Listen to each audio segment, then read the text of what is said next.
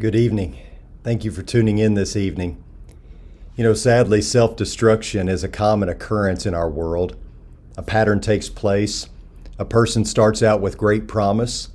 He or she begins to meet goals and enjoy public acclaim. Though he or she should still be striving to reach greater heights, they begin to coast. The individual takes success for granted. As a result, personal problems arise. Wealth and fame are not enough. A talented life is wrecked and wasted. People self-destruct all the time around us. And this is nothing new. It has been going on since the beginning of time. The Bible is replete with stories of backsliders and those who fell away. The list is rather lengthy. People such as Saul, Solomon, Amon, Rehoboam, Asa, Amaziah, Jonah, Hymenaeus, Alexander, Demas, David, and the list goes on and on. People who turned their backs on God or abandoned God at some point in their lives. Have you been there? Maybe you're there right now. I realize that most people who have turned their backs on God probably wouldn't be watching this broadcast, but perhaps you are discouraged. Maybe you feel as though God has abandoned you. Perhaps you have not gone so far as to divorce yourself from God, but maybe you're living separated from Him. If so, let this lesson serve as an encouragement to strengthen the covenant, not break it. Countless Christians have entered into a covenant relationship with God only to divorce Him as the years go by. Why? What are the grounds for spiritual divorce? Well, though it certainly is not as common these days as it was in the first century, some turn away from God because of persecution. Jesus spoke of those who endure for a while, but when tribulation and persecution arise because of the word, straightway he stumbles. Many today will never know the fiery trials of persecution, but sadly, they fall away as a result of far lighter oppression. Some find the sacrifice too great. Others don't want to subject themselves to ridicule among their family and friends. The narrow way is just too narrow and too constricting for some. Others abandon God in the church because of disappointment. In the wake of terrible tragedy, they choose to blame God or believe that He no longer cares for them. When dire circumstances invade their lives, they walk away from their Creator rather than turning to Him. One of the great lessons from the book of Job is that God does not shield us, even the best of us, from life's tragedies. And so we learn to trust our Maker no matter what happens to us. And then there are those who simply stray from fidelity. This is where we're going to spend the majority of our time this evening because I believe this is the most common reason for divorce spiritually. Perhaps life's distractions choke out a person's passion for serving Christ. Maybe they allow other less important things to take priority. Perhaps they invest way too much in the world and leave little room for the spiritual. Whatever the reason, one of the most common grounds for spiritual divorce is an allure of the world. And there's an obscure character in Scripture by the name of Demas who is a prime example of this. In 2 Timothy 4:9-10, Paul writes, "Make every effort to come to me soon, for Demas, having loved this present world, has deserted me and gone to Thessalonica." The word for love in this passage is agape, and scholars have associated this term with an action that tends to choose its subject deliberately. It's a calculated disposition. There have been countless Demases throughout these centuries. Christians who have abandoned their faith and opted out of service for the passing pleasures of the world. Whether we're talking about an earthly relationship or a spiritual one, divorce cannot occur without selfishness. Selfishness is behind every dissolution of marriage. It may be only one party, it may be both, but selfishness is at the heart of divorce. The same is absolutely true in a spiritual marriage. When an individual decides to leave the church and turn their back on God, they have made a selfish decision. They have chosen to eliminate God from the equation, and some don't see it that way. Some still believe that they are clinging to God. They haven't given up their faith completely. They may still even claim to love God, but by their actions, they made a choice. They have chosen to satisfy self first, and no amount of lip service or justification can gloss over that infidelity. When we sever the relationship, it's like a spiritual divorce. In fact, many times throughout the Old Testament, God referred to the Israelites turning away as a turning to idols and spiritual adultery.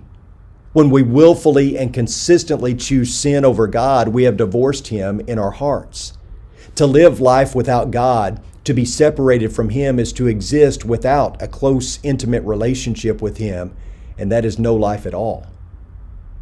Let's look at an example of someone in the Bible who became discouraged and lost faith in the Lord. And the example is the man after God's own heart, David.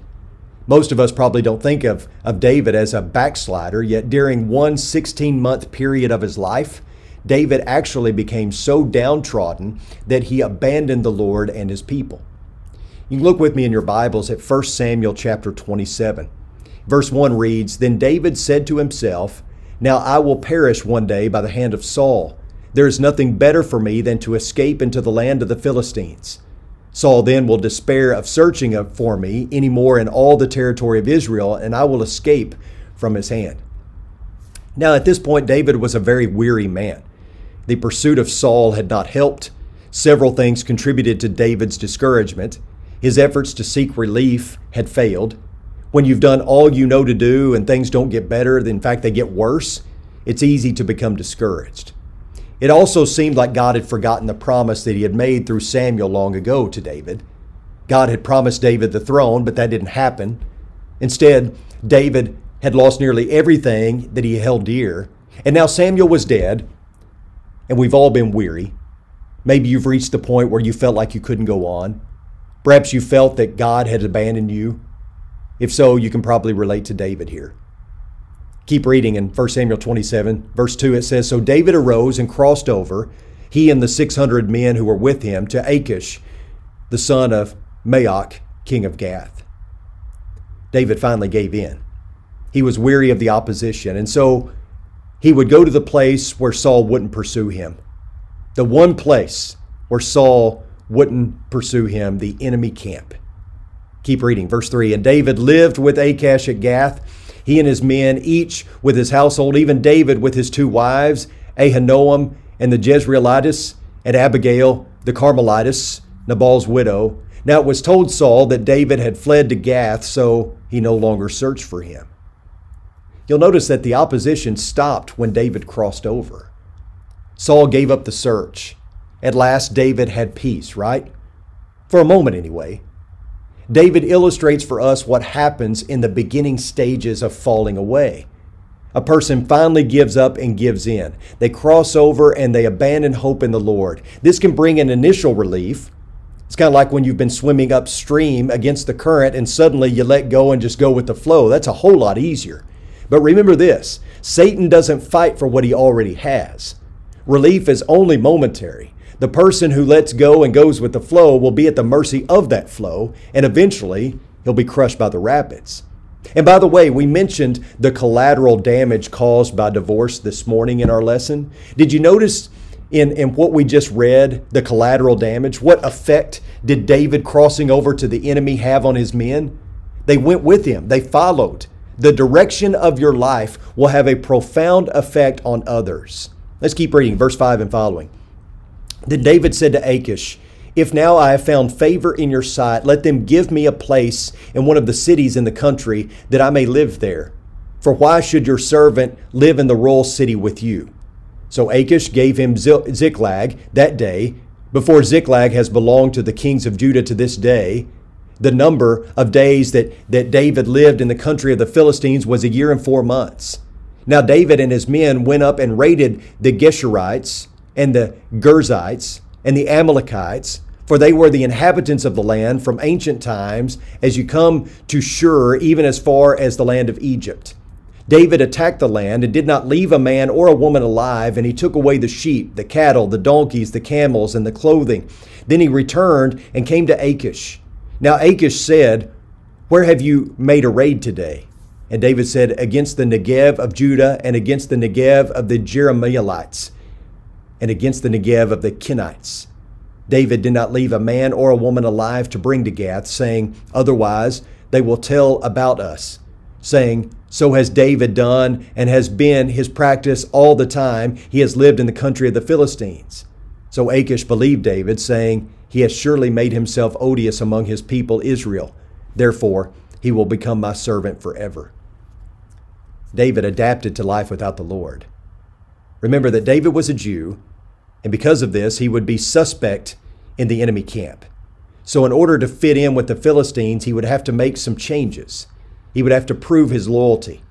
This would cause David to stoop to one of the lowest points in his life, maybe even lower than his sin with Bathsheba. He began to live a life of deceit and violence. The real reason David gave for locating in the country and moving away from the capital was to avoid detection. He and his men began living in Ziklag. They spent 16 months in the enemy camp. Raiding the Geshurites, the Girzites, the Amalekites was nothing out of the ordinary. All of the ites were enemies of Israel anyway. However, David had resorted to butchery and violence that was like nothing that we have seen in his character up to this point. He killed everyone in each village. Why? David claimed that he was raiding his own people. That wasn't what he was actually doing, but he had to make Achish believe so that he could stay in good graces with the Philistines. Years later, these massacres would come back to haunt David as he was forbidden to build God's temple. Achish recognized David's talent for leadership and wanted to exploit it.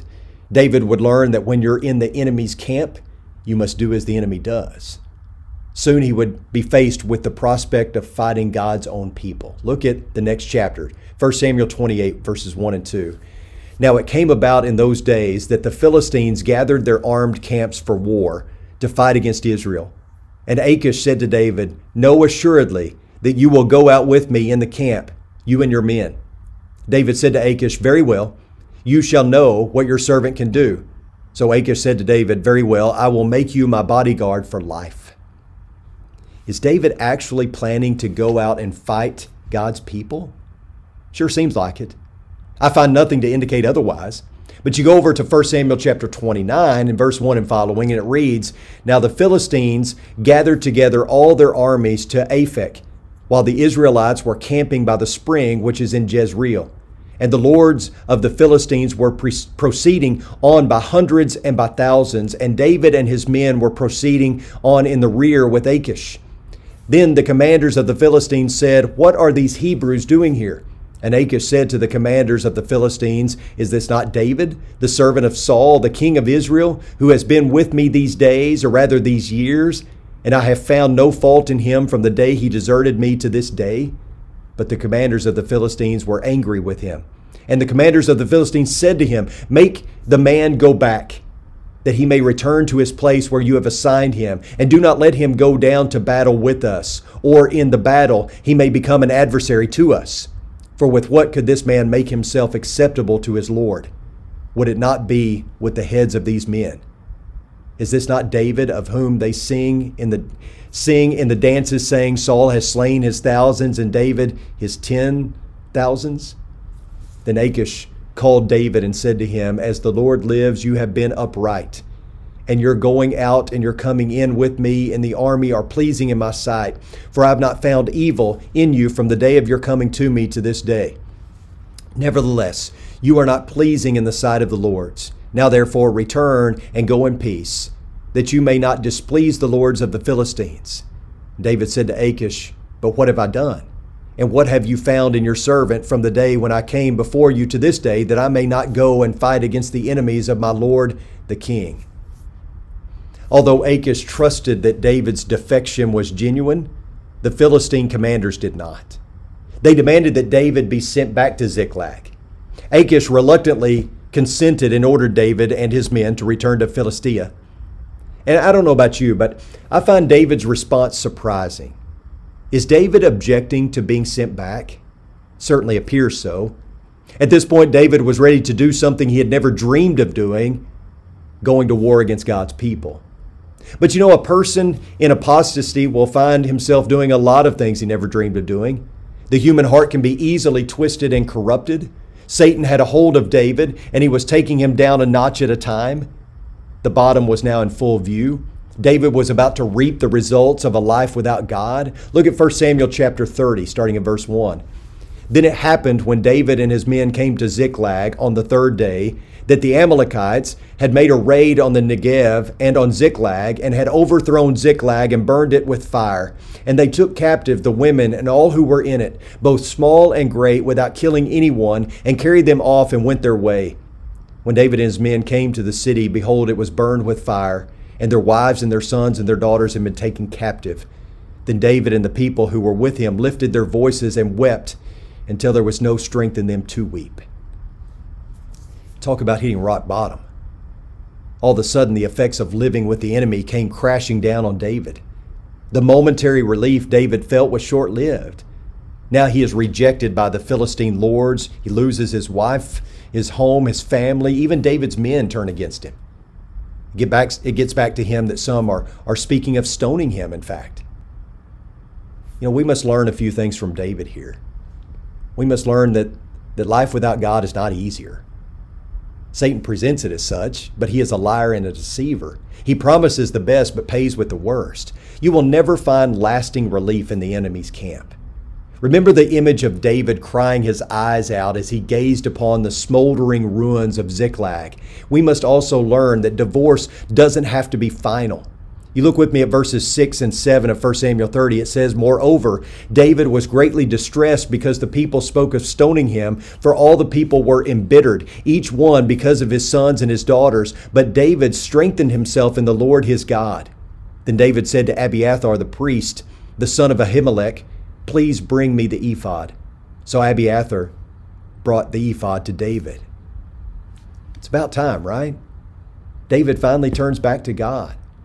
We call this turning back repentance, and it is a step that stands between each and every person who has abandoned God but wants to renew their vows. Let's take that sentence, "But David strengthened himself in the Lord his God," and let's track it on to the end of verse 1 in chapter 27. It says, "Then David said to himself, 'Now I will perish one day by the hand of Saul. There is nothing better for me than to escape into the land of the Philistines. Saul then will despair of searching for me any more in all the territory of Israel, and I will escape from his hand.'" Now let's add the words, "But David strengthened himself in the Lord his God."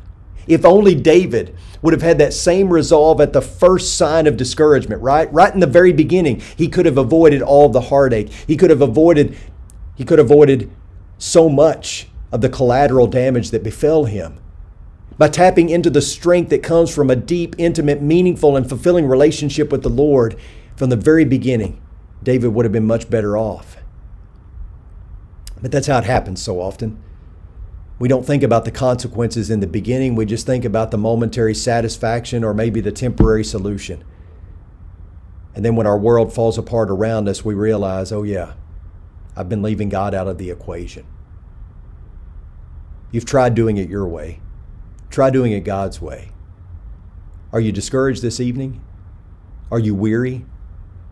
Do you feel like you're swimming upstream? Are you in desperate need of strengthening? If so, understand that God has not abandoned you. And abandoning God is certainly not the solution. We want to help you. Maybe you've been residing in Ziklag. Maybe you've been living in the enemy's camp. Perhaps you have found momentary relief. Maybe you've bought into Satan's lie and deception. Come back. Turn away from the enemy camp. Repent, renew your vows, and end the heartache today. Let's pray. Most kind and gracious Heavenly Father, we cannot thank you enough for who you are, for what you have done for us. God, if there's anyone out there who has turned away from God, who feels like a life without God is better, put them in our path. May we have an opportunity to reach them and to help them to come back. God, we pray for all of those who are lost and without a Savior. And may we be truth tellers with tears. May we be people seeking to be your hands and feet in this world and your primary method to bring people to Christ. God, we thank you for salvation, for the Savior. We thank you for the church. God, we are so blessed and we are so thankful. It's in your Son's precious name we pray. Amen. Thank you guys so much for tuning in. I love you. We'll see you next week. Bye-bye.